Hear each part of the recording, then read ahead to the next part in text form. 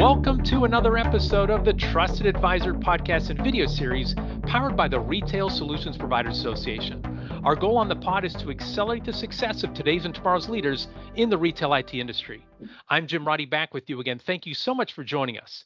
Now, this is officially our first episode of 2024, and it's the beginning of a year-long journey for us exploring leadership. Throughout the year, we'll talk with leaders from both within and outside the RSPA member community about their leadership journeys and what they've learned along the way. Now, we have two special guests with us today. I'll introduce them to you, but they don't need to be introduced to each other. First, we have a return guest. Tom Bronson is the president of Mastery Partners, a provider of business consulting services with a focus on exit strategies, recurring revenue growth strategies, and strategic planning. Prior to launching Mastery Partners, Tom had executive experience as the CEO of Diamond Touch and the CEO of ISV Granbury Solutions. Tom, welcome back to the Trusted Advisor. Thank you, Jim. I got my hair cut just for you today. Fabulous. I was going to say, for those listening on audio only, Tom is completely bald. So you get to follow along at home. Thank you, Tom. Really appreciate you shining it up. You're quite welcome. It's good to be back. Sure. Yeah, you can tell how we treat the return guests, setting the tone right away for the new year. This might be John's first and last visit. Yes. Yeah. He may bail halfway through.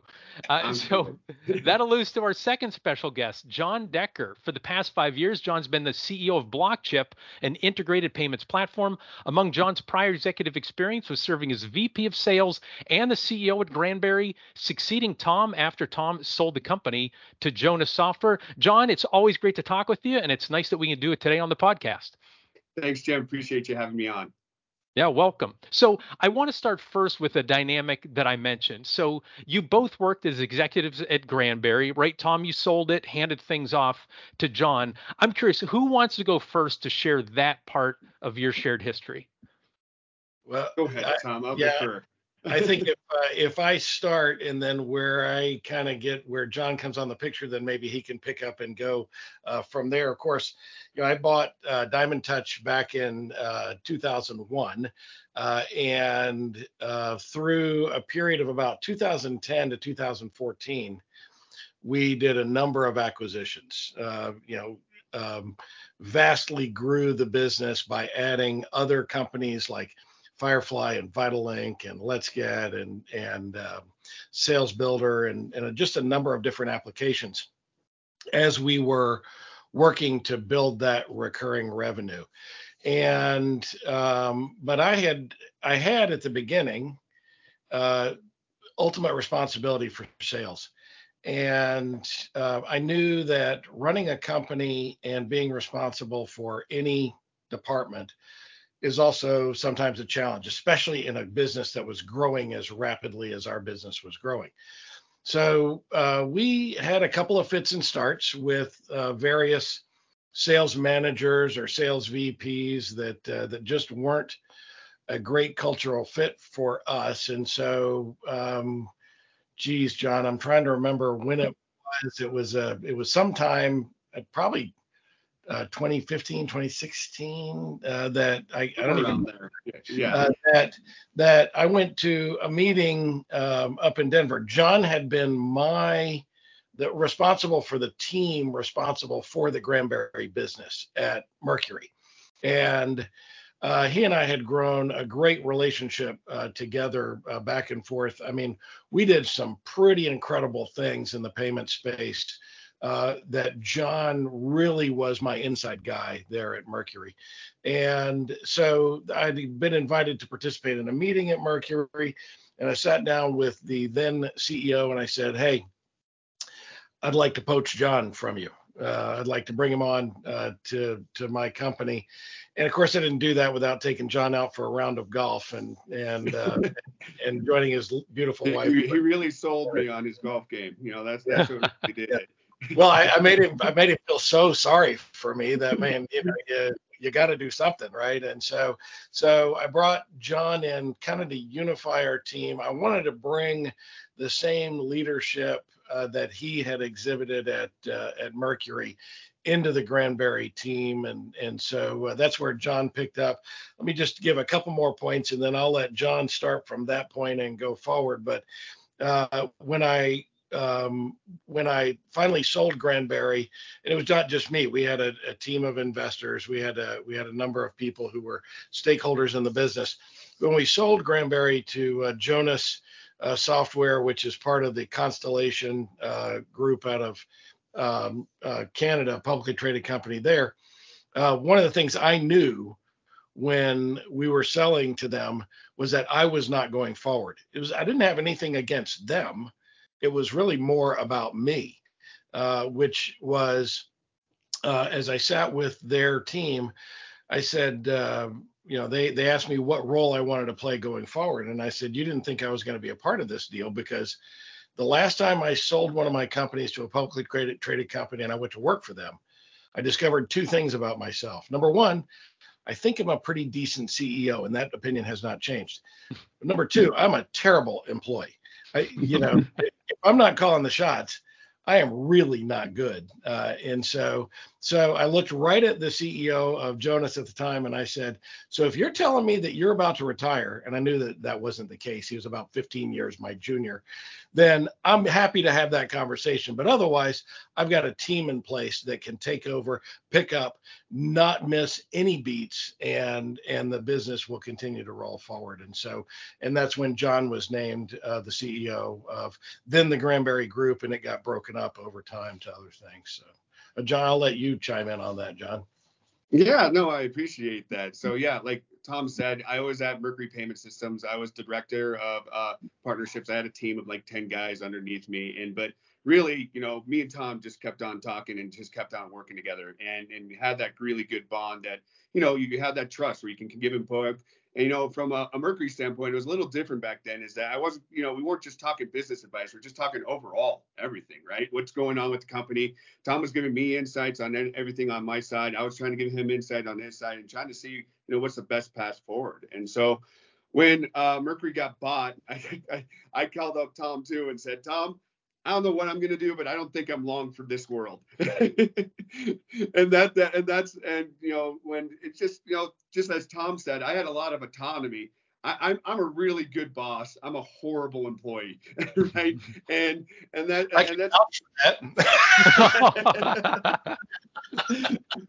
so, I think that's every good leader needs to understand that, is that they just don't like taking from other people. But, you listen.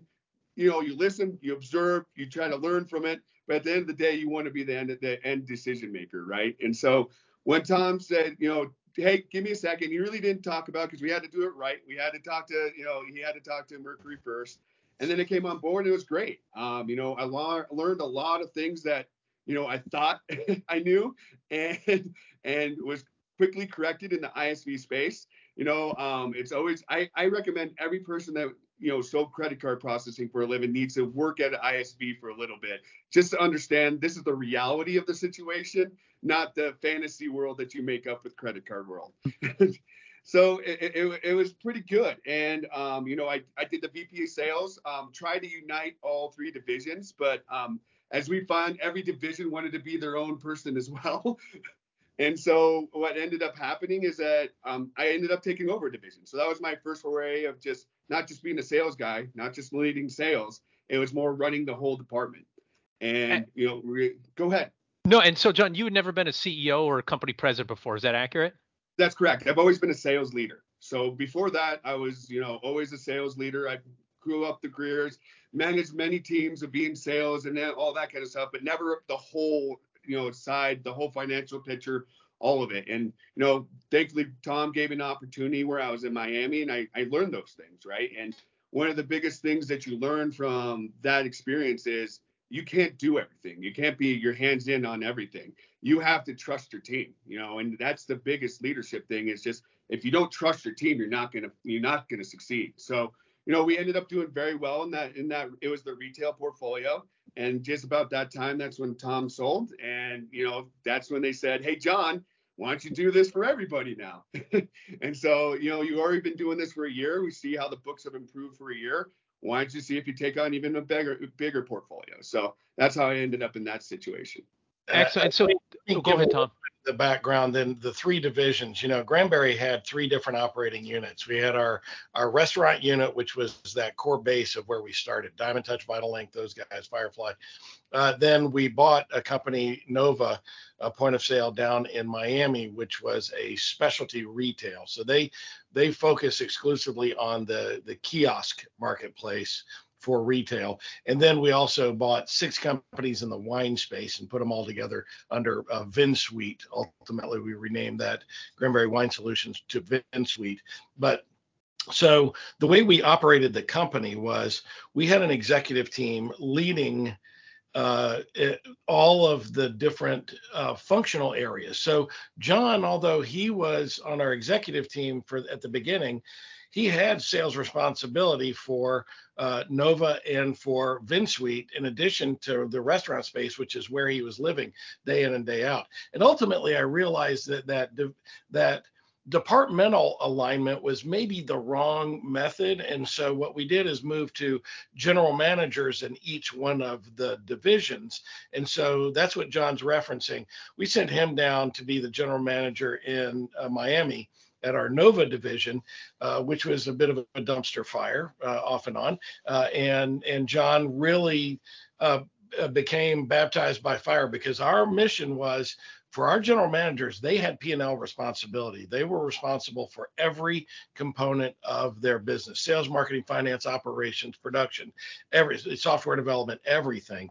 And so that's really where John could cut his teeth on being a CEO. And he did. We'll talk about it maybe a little bit later in the podcast, but he did some really cool things later on that I was like, man, I wish I'd done that. So. Well, let me ask you this, Tom. So, like, what did you see in John that made you go, this is the guy who's gonna succeed me? Like, what were some of the traits that you saw, or was it like an intentional thing? Like, I'm gonna test everybody and see how they do it, or just the cream rise to the top? I'm just curious, because a lot of our listeners now, they're thinking, and I have some questions about delegation, but first they have to identify the right people. I'm curious how you went about identifying John as the right person. Well, it was really more that, I saw him every day in Dallas when we were together, and I wanted to get him out of my vision. That's what I thought it was. That's what I always thought, right? No, John has the ability to just inspire people. There's 2 components to running a small business. You have the management side, you have the leadership side, right? And John had the ability to inspire people to follow him and follow his direction. And that was something that I saw in him that really made it easy to say, hey, why don't you go down here? Because we've got a team that was doing a little bit of this, internally and externally, and John could unite them beyond a vision. Where without sounding disparaging to John, his skills were very oriented toward leadership and less on management. But by going into a role like that, he learned all the management side too, of the running the numbers. And I think that he got maybe more of that over at Mercury. Although in those early days, Mercury was brilliant when it came to leadership and really developing people. Matt Taylor, just did a great job, and his predecessors, did an amazing job doing that. But John really got more of that management side of a small business when he went to Nova. And so is the reality, Tom, like, you guys alluded earlier about golfing. A lot of people think like, I'm going to kiss somebody's butt in order to move up the ladder. But is it more like what you saw is you threw John into situations where, I don't want to say it was sink or swim, but you're either going to put out this fire and turn it into an opportunity, solve the problem, or not? Is that essentially like, again, I'm going to ask John next about like the steps of the delegation process, but even like pre-delegation, testing the right person, is that essentially what is like, my old boss used to say, like, load them up, see what they can do, see how much they can handle. Is that essentially what it came down to when you were looking for someone to succeed you? I think you pretty much just described my management style. Yeah, I push them. I want to find the breaking point, because if I can find that breaking point, then we can fix that, right? If I can't find the breaking point, then just keep lobbing bombs over the fence. Just keep lobbing. Got it. Well, So, John, now let's talk. Can you begin our discussion about the specifics of the delegation process and the communication process during, I'd say, this long, test and transition? Because a lot of our members get to hear general advice about delegation principles and delegation best practices. I've been sharing that with them as well. But can you share with us, everything, the specifics, the bumps, the Yeah, bruises, the successes?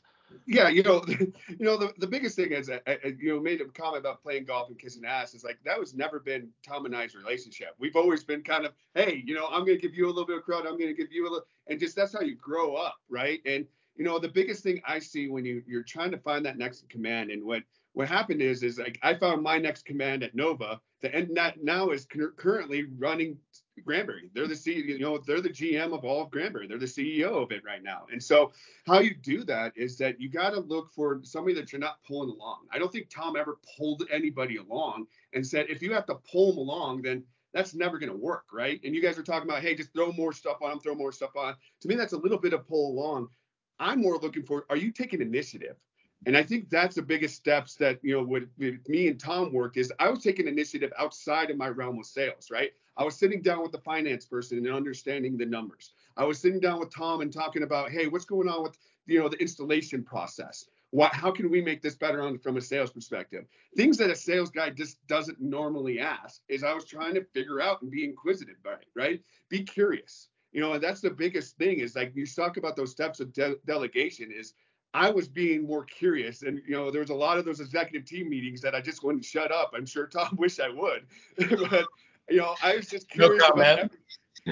I just wouldn't shut up, and I just wanted to know every down to the detail why and make it make sense in my head, right? And that's how you get to that delegation period of just it's not like hey he takes this and you take this. It's not like we're drawing the map out. It's just well he's already taken this, he's already running it, and then Tom's on the background going well.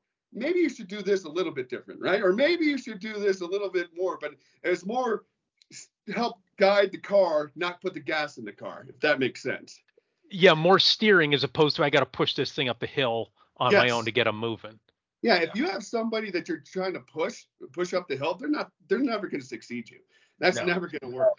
Yeah, to be clear, I think you're absolutely right, John. If I feel like I'm having to pull anything that I'm throwing when I'm lobbing grenades and whatnot, it's not an intentional test necessarily, but I do want to see where the breaking point is. But I only do that because I realize that person can handle more and more and more and more responsibility. And if I ever feel like I have to pull them, that's the moment I decide it's time to sever our ties because I don't have the time, energy, intellect, patience, any of the other words you might use to describe to pull somebody along into leadership. They either get it or they don't. Yeah, and then, and that's go ahead, that's John. what aided to a lot of my success down in Nova is that we had the head of support. His name is Raph, great guy. We're still friends today, still talk. Head of support, everybody discounted him totally. Didn't think he would do anything, and he came into my office and just said, "I want to know everything. I want to know how to do all this stuff." And he just constantly came in and said, "What? This is the guy." And so I just kept on working with him. I kept on promoting. And by the time, like the last 3 months before we left when, Granbury, because I knew that was going to happen. I pretty much did zero when it came to Nova stuff. Raph was handling all of it, and I was just reviewing it. And You think it was only 3 months? Yeah, if you talk to Raph, he'll probably say it was 9 or 10. But but I was just reviewing everything. I'm texting Raph right now. I want to find out. But I guess if we can zoom out here for a second, there's almost a thing of when you're looking at your team and you zoom out, if you have just say 20 people on your team and you're going, man, I don't have anybody who's showing this great initiative, you're going to be in some trouble. Like you've got to have not that every single one of your employees is going to be the CEO or has the initiative to do that, but you better hire for initiative and really look for that, or else you're going to be in trouble because everybody's got to change. Everybody has to adapt. Yeah. With every hire that we made, and John included on this, I was hiring my replacement, especially at a senior level in our business. Now, don't forget, we weren't, when I bought the company, we had 13 people, and there was nobody else there who probably would have fit in that category of this person can run the company. But over time, as you grow, then you have to start always looking for your own replacement, right? Because we have an expiration date. Every business is going to transition whether we want it to or not, because something might happen to the owner. I've heard, how many stories have we heard that, Jim, in this marketplace, where the owner's 78 years old, has a heart attack, and is gone, right? And there's no one left there to run that business. So I think you have to really be intentional looking for those people. And frankly, that's really what I had in mind for John. But I also hired Sherry as my replacement. I hired Duessa as my replacement. I hired John as my replacement, because you really elevate the team when you're constantly thinking about what are the future capabilities of these people. And Jim, when you talk about hiring people, and I can echo exactly what Tom is saying, my two biggest principles I've always said over and over is attitude and effort. I can teach everything else. I can't teach attitude and effort. And if they don't have the right attitude and they don't have the effort, and it's one thing to say, hey, I really want to be a CEO. I want to be a CEO. But it's another thing, you have to put forth the effort, right? You have to actually learn. You have to go through the steps. You have to go and actually put forth effort. Actions speak louder than words, right? And it doesn't always work out. There's been times in my career that I've hired on attitude and effort. I remember a sales guy at Granbury that had the best attitude, the best effort, and just didn't have the talent, right? But it takes a little bit of time to figure that out and figure out if they have the talent to actually do it or have the smarts to actually understand it. And you hope you can teach them, and you can hope you can get them through those hurdles. And maybe someday, if you spend enough time on it, you can. But it starts with attitude and effort. Yeah, and I can say back in my days at Jameson Publishing, we hired editors. That's where I started. Like, you guys came from the sales side and then moved in. I started on the operations side, and so we were hiring editors. We actually had in our ads for the position, fire in the belly. We were looking for people who had that drive for editors, and people would say, "Don't you want somebody with industry experience and all this stuff?" We're like, you can learn all that stuff, right? Like, if we held out for that, and I always said, you have this massive market of people with fire in the belly, but if you want fire in the belly and industry experience, that whittles it down to such a narrow thing that it's a very low likelihood that you're gonna bring them on board. Yeah, and my entire operation team right now, every single one of them showing amazing attitude and effort. And they're, some of them are from the industry, and some of them are not. The ones that are not are doing really well. And it's almost a benefit that they're not a part of the credit card industry or ISV industry, because they're bringing outside perspectives and they have that great attitude and effort. Yeah, doesn't always work out, but always, especially when you're looking at hiring leadership, somebody who's going to be influential in your business, look for that unicorn. Hold out for the right one, and when and if you realize that it was a mistake, do not be afraid to take action on that. I have more than once kept a senior person in a role because it was either more comfortable for me or convenient or whatever. But when we finally separated, there was like a great valve release all the pressure. Everybody, oh my God, thank God. It's why did it take you so long? So I always look to hire the unicorns, and guess what? Sometimes my arrow hit the wrong target. But that happens no matter what. Like, even if you're sending the wrong, you're always going to end up short. Like, if you're not even aiming for something higher, there's never 100% hiring. So John, last word from you before we take a quick commercial break. Yeah, the one thing I would also say is, because I talk to a lot of ISVs, is they let budget constrain the unicorn, right? And Tom's talking about hiring the unicorn. Don't be afraid to spend. If you find the person that you want, get them, right? And if they provide the value, shoot, you'll get that money back. Everybody always tries to plug that into a spreadsheet and tries to see and just say, hey, listen, if this person's that good, your spreadsheet will look even better to pay for that. Right? It'll pay for themselves. And I can't tell you how many conversations I've had with people that are just, oh, that's too expensive. I can't afford that. I can't afford that. You got to get out of that mindset or you're not going to grow. Well, before you go to that commercial, I want to tag on to that. And this applied also with John. I always hire people before I can afford them. And if I feel like they are going to rise to that occasion, if you hire somebody before you can afford to have them on your staff, they will pay for themselves in spades. That's right. If they're, like we said about the whole load them up, if they can do the work of 3 people, right? Because some people can do that, right? Because they're so extraordinary, or they increase your sales and profits to a degree, they save so much money, man, you're money up. in terms of hiring them. It also makes me think one time early on, this is going way back, so maybe 25 years. Our pay scale for a copy editor, like it tapped out at $50,000. We had a candidate come in and they wanted at least $60,000, and I'm like, they're outside our range. And the owner said, no, interview them and see, maybe they're a $60,000 copy editor. I interviewed them. They weren't any good. And I went back to my boss and said, if they're a $60,000 copy editor, I'm $1 million operations manager. How'd that work out for you? Well, never quite got there. Never quite got there. But yeah, but that's the whole thing. Don't, to your point, to both of your points, don't let that hold you back. Don't let some nickels hold you back for somebody who could have dollars worth of impact on your organization. Yep. All right, let's pause here to let our listeners and viewers know about the Retail Solution Providers Association. The RSPA is North America's largest community of retail technology VARs, software developers, vendors, and distributors. To accelerate your success through an RSPA membership, email membership@gorspa.org. Also, thanks to our sponsors who support the RSPA community and make this podcast and video series possible. For 2024, our platinum sponsors Blue Star, our gold sponsors are CoCard, Epson, Heartland, and ScanSource. Finally, want to make sure you save the date for Retail Now 2024, the Retail IT Channel's #1 trade show, education conference, and networking event. This year's event is set for July 28th through 30th at the Paris Hotel in Vegas.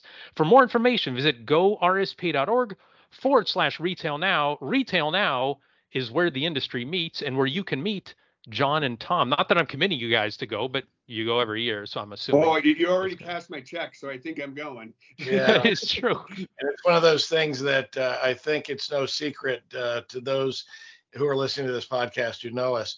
I always seek to get a booth nearby BlockChyp because then I know I'm around friends, right? And we appreciate you doing it. That's the way to do it. So, gentlemen, I sent, I put together a long list of questions, but I knew we were going to follow some. So I'm jumping ahead in our question set here just for Tom and John. So I really want to talk about mentors. And so can you talk about some leaders who you have looked up to or you looked up to as mentors and folks who have helped shape your leadership approach? And I'm hoping for our audience, it's not just, hey, let me name these 5 names and people are going to go, I don't know who any of those are. Those are just famous people. But I'm curious, what did they do or say that's had a lasting impact on you? And so, John, if you want to take that one first, who are some of your mentors and what impact they have? Yeah, obviously Tom has been a part of that list. One of the things that why me and Tom had a good synergy is just kind of honing in my whole thought process of, what is a good leader, what is going to be a good, aspect of that. But the biggest thing is, you got to let your people run. You got to do it. And Tom used to say something all the time is, I create the field, you guys play on it. Right. That was always a good thing that he always said, and I coupled that with some of my leaders in my past as well, is that you try to take a lot of bits and pieces, right? Have that trust factor. I had a leader that was really big in me when I was younger, in my younger days, is that you're only as good as your word. And, that shaped my entire career as a salesperson because, you work with salespeople that'll lie, cheat, and steal to get their sales. And I've always prided myself as I do what I say what I do. And I could contribute that to a lot of my mentors in the past, right? And then, my stepdad was a big part of that as well, being a great leader and a mentor to me. It's just, had me running a McDonald's, like being a manager, a swing manager at McDonald's, and teaching me those things of how, to build teams really. And so it's all a combination. It's kind of all the same things you see from the great leaders of just, hey, good leaders let people run. Good leaders trust their people. Good leaders say what they, do what they say what they do. And, you get a lot of those combinations as you go through it. And then even today, it's just a lot of a lot of people have like a lot of hangups about mentor-mentee relationships kind of thing. And I always say, we're all peers. I can gather stuff from you. You can gather stuff from me, and we can keep on going, right? And, like even my co-founder today, I gather stuff from him. He gathers stuff from me. We just keep on evolving. We keep on growing. And it's not just a mentor and a mentee relationship. It's everybody's just trying to learn the best practice moving forward. Great. And Tom, before you answer the question, John, I have a follow-up for you in terms of like there is the real thing of, here's the field, let people run, let them do their things. But I've often seen that folks do ignorant empowerment. And the visual for that is like you don't have some intern in the operating room and the surgeon goes, here's a scalpel. Go ahead. I let my people, do their stuff. Right. You're going to end up with a bunch of, someone's dead someone's going to be dead in that operating room. Can you talk about the fine line between like how much training and guidance you need to do so you don't have ignorant empowerment, and then how much free reign you give to Well, I people? Can think you talk about that? it starts with hiring, right? It starts with hiring, and it starts with making sure you hire the right people so you don't have that ignorant empowerment, right? So you don't have those people in. If you don't have the right hiring and if you don't have the right people that play on your field that know not to make those big mistakes, then you did wrong. And it is a trust. This is the biggest problem a lot of business owners have. You got to let your people make mistakes, just like you got to let your kids make mistakes. If you don't let your kids make mistakes, and then it's going to be bad. And it's not, they're not going to grow. They're not going to keep on going through the things. And I actually want my people to make mistakes when they first start, because then it's a coaching opportunity and they learn that lesson a lot better. We have a very detailed training process. We have all that stuff, but nobody, doesn't matter how good your training process is. I remember when we had Tom, I convinced Tom to hire a trainer, right? We had a trainer going down, working through. It doesn't matter what you do. Nothing works until you get live and you're on the field and you're ready to play. And so that's, we kind of moved more to that model is, hey, let's get them geared up, get them ready to go. If you make mistakes, it's okay, right? And the only thing that you have to do is just protect yourself to make sure it doesn't kill the business, right? That's my lines, right? Are they going to make it so people can't process cards today? No? Well, okay, then let them run. Thank you for that. Tom, can you talk about what John just said in terms of, that it sounds like baseline training and then get the right people that'll learn from their experiences. So you go from there. Can you talk about that? And then we'll talk about your mentors. Yeah.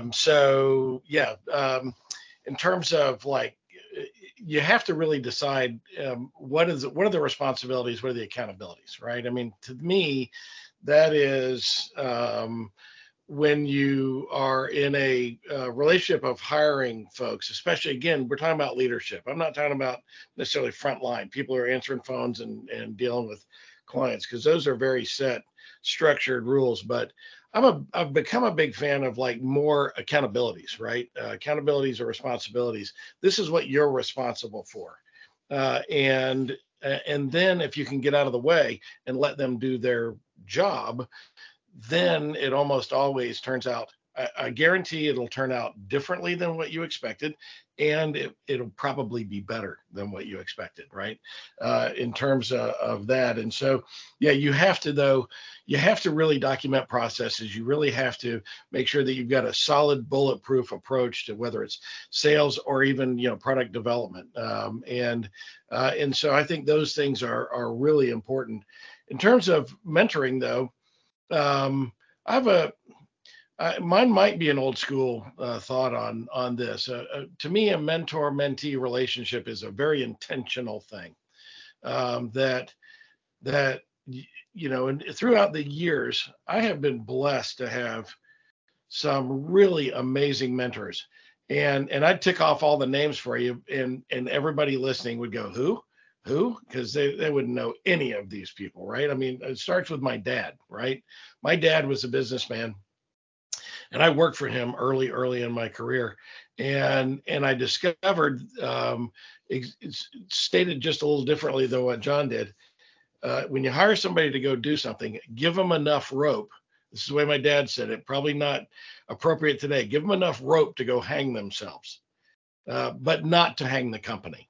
Right. And so let them go out and make those mistakes. So Dad was a great mentor to me. I think back to the days that my brother and I were managers in his business. And it was a dealership. It was doing medical distribution, and we would take my dad some crazy ideas, and his answer was always the same. Well, that sounds interesting. Why don't you give that a try? He never said, I tried that 12 times before. You can't do that. It was always, I find that's interesting. Why don't you give that a try? And I really learned there that you get out of the people's way, right? Because it didn't until later in life. My dad died 25 years ago this month when this podcast is released. And I didn't realize this until almost close to his death. And that was, I was telling him how much I appreciated that mentorship that he gave me, and some of the lessons that I'd learned, and that was one of them. And he said, that it was really a lesson for him as well, because he thought that some of our ideas were the stupidest things he never heard in his life, but we pulled them off. And he said, at first it frustrated me that you guys were able to do things that I was not able to do. But then I realized, holy cow, you guys can do so much more. I've laid a foundation and now you guys can do more. And he said, I hope you learn from that the people that you hire, if you get out of their way, they're going to take you in directions that you would never expect. And another one of my great mentors, he's also passed away. I guess to be one of my mentors, you have to be dead now. And so was Pat Kelly. When we sold our company to PSS World Medical back in 97, 98 timeframe, I had gone to work in a senior leadership role, and that's when I discovered I'm really a better CEO than I am an employee. But nonetheless, Pat Kelly, the CEO of that parent company, was very much a mentor to me. He sat me down one day and he said, how's it going? I said, I think it's going pretty good, Pat. What do you think? He said, I think you're too indecisive. I said, oh, really? Why do you think that? He said, because you're not making enough mistakes. I said, what do you mean? I said, I'm fully vetting. I'm trying to understand. I'm considering all angles, and I'm trying to make the right decision every time. He goes, yeah. He said, we didn't get to where we are by making the right decision every time. He said, if you're not making, Bronson, if I charge you to make 3 bad decisions out of every 10, not intentionally, but make 3 bad ones, because that tells me that you're moving at the pace that I want you to move. Yeah. And guess what? We took that company to $1 billion, right? And he was absolutely right. Don't be afraid to make mistakes. And more importantly, to the people listening to this podcast, if you're a business owner, please don't be afraid to let your people make mistakes, because that's the only way that they can learn. And you never know when they're going to discover that pot of gold that's going to make the business 10 times better. I went along those lines. I went to a coaching clinic many years ago. So I've coached over the years, coached my little brother, my daughter, and I was going to coach my daughter in soccer, and they had a coaches clinic. And I thought to myself, like, oh, I don't need much instruction to coach, 5 and 6 years old, and I've done this before. But I'm like, I'm going to go anyway and see what I can learn. Only a handful of folks were there, and it was a soccer coach for a local college, and he sat down and said to them, hey, let me ask you this. Did you guys play soccer growing up? And most of them are like, no. And he said, well, would you play football? And they're like, yeah. How'd you learn to throw a football? He said, did somebody come out here and talk to you about throwing a football? And they're like, no, we went out and throw a football. Yes, keep that in mind. Make sure you're giving the kids the ball to kick, right? As opposed to pulling the ball away and you showing them how to do it and you just doing it all the time. And I translate that to business in terms of, I guess, tying in with what you said, Tom, like, here's a field, go play with the ball. And if you're doing it wrong, I'll be able to guide you. But if you're just sitting on the sidelines, there's nothing I can coach you on with that at all. So along that line, let me just add this is my favorite story where I learned a great leadership lesson from an unexpected source. And it was my daughter, my middle daughter.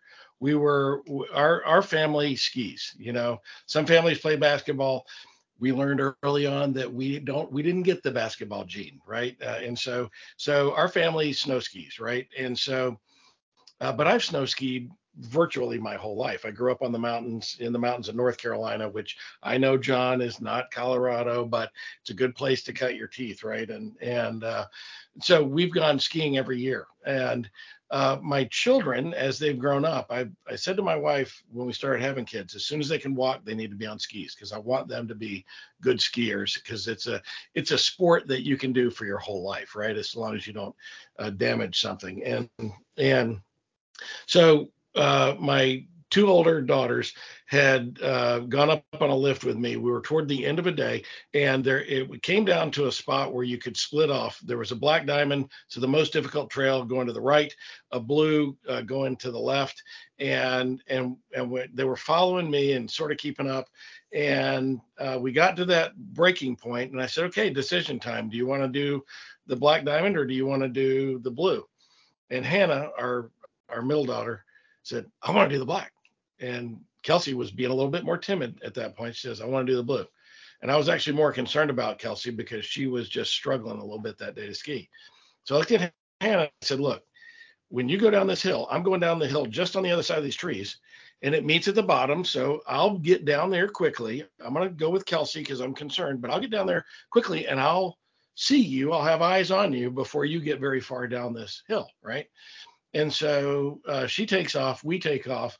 Kelsey and I get to the bottom. Hannah's maybe a quarter of the way down. I mean, this is steep. There's moguls everywhere. It's treacherous terrain.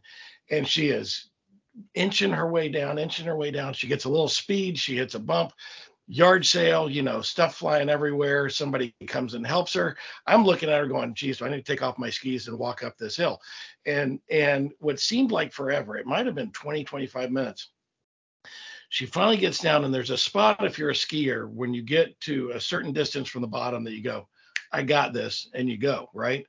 Well, she got to that point and she took off, and I started skiing over to her, and I was all ready to say, that was a lot harder than you thought it was going to be, wasn't it?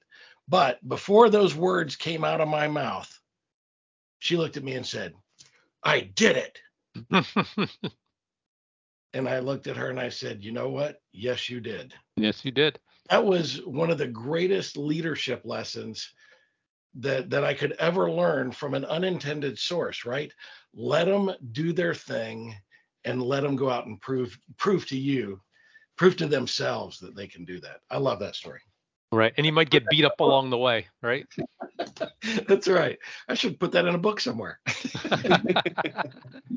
So we've got just a few minutes left. I have time for maybe one or two more questions. John, I want you to start with this one first. And so it's about learning experiences, and it could be early in your career, later in your career, but like something that was a really difficult time that you overcame. Could be on a ski mountain. Like mine was always like the Great Recession of 08, 09. Like that was painful to go through, but man, there's still today like lessons that I'm like, oh, I remember that thing, and Steve Kuntz, the late founder and CEO of Blue Star, said, I might not know what to do, but I know what not to do, right? The recession taught me a lot of things not to do or leading into it. John, are you willing to talk about like a really difficult time that you overcame that shaped you as a leader?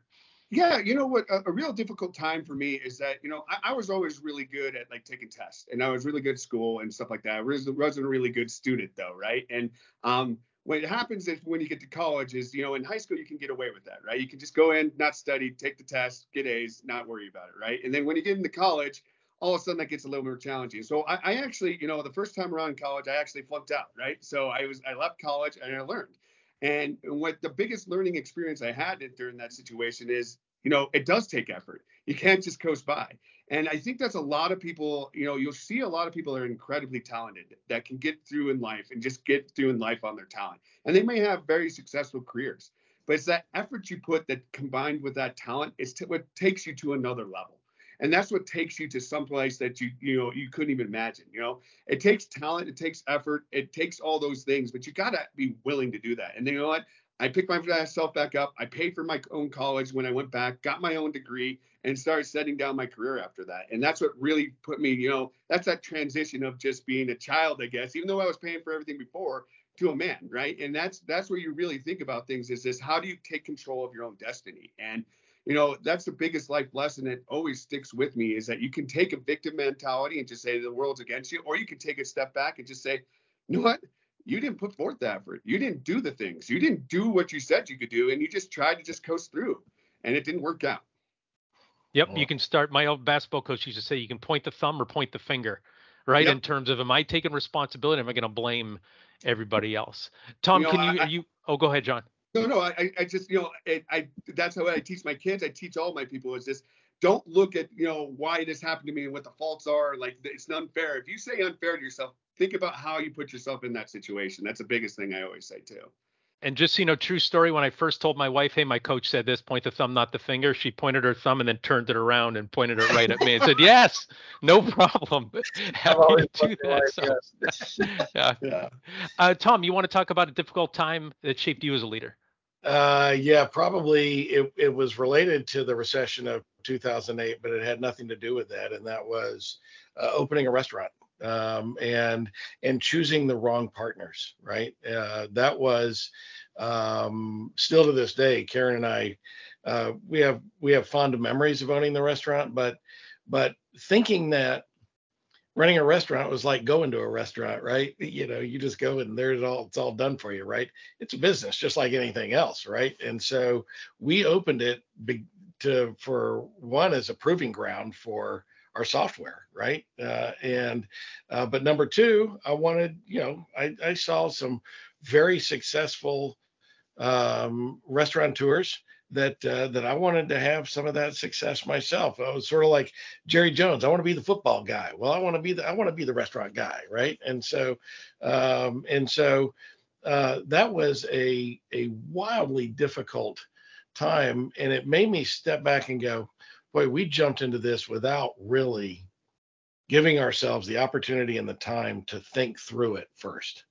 And what does our partnership look like? Because I'm still sad to say that it really destroyed a friendship, over that. We were kind of lifelong friends with these folks, and it destroyed that friendship because we didn't think about the business first. We were going into business, and we just thought, oh, business is just a side piece of friendship.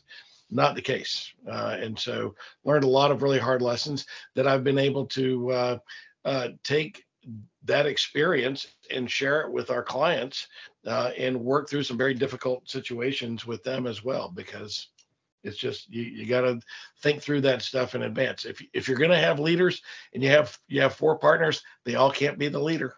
Yep. People have to know their roles, just like everybody can't be the quarterback, right, on the football team, right? Somebody's got to catch the ball, somebody's got to run it, somebody's got to throw it, and you got a bunch of people blocking. And one of our businesses, we have an event business where we do educational events for business owners, and I hired my oldest daughter to run that organization for me. It's called Business Transition Summit.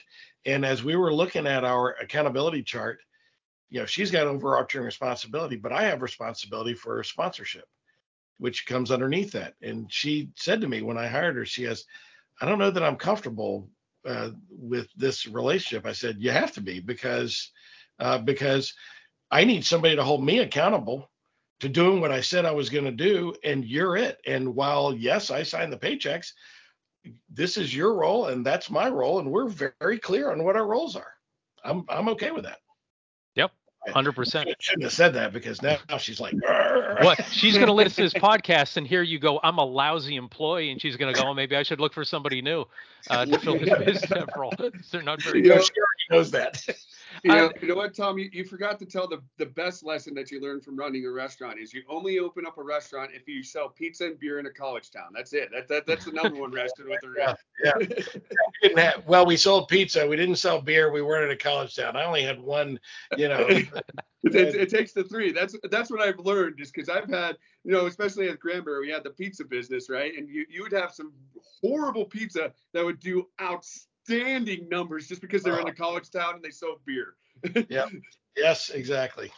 Yeah, the competence is not required, but being in the right place at the right time, right, and serving people what they need, that's it. So we're almost out of time. If you guys can handle this one quickly, I'm curious, because we've alluded to a couple times, like, I'm a terrible employee, I'm a good CEO. But there is a time, and I learned this from one of my coworkers who was in the Air Force, and he was the commandant of their leadership academy, and he was really big on followership, right? The best leaders at times have to follow their people and follow other people. John, can you take that first, and then Tom, you can wrap us up. Can you talk about the importance of, at times, being a follower as well, and having to maybe report to your daughter, report to somebody, right, who's holding you accountable? You just can't be like, hey, I got this title, I'm above everybody. Can you talk about that?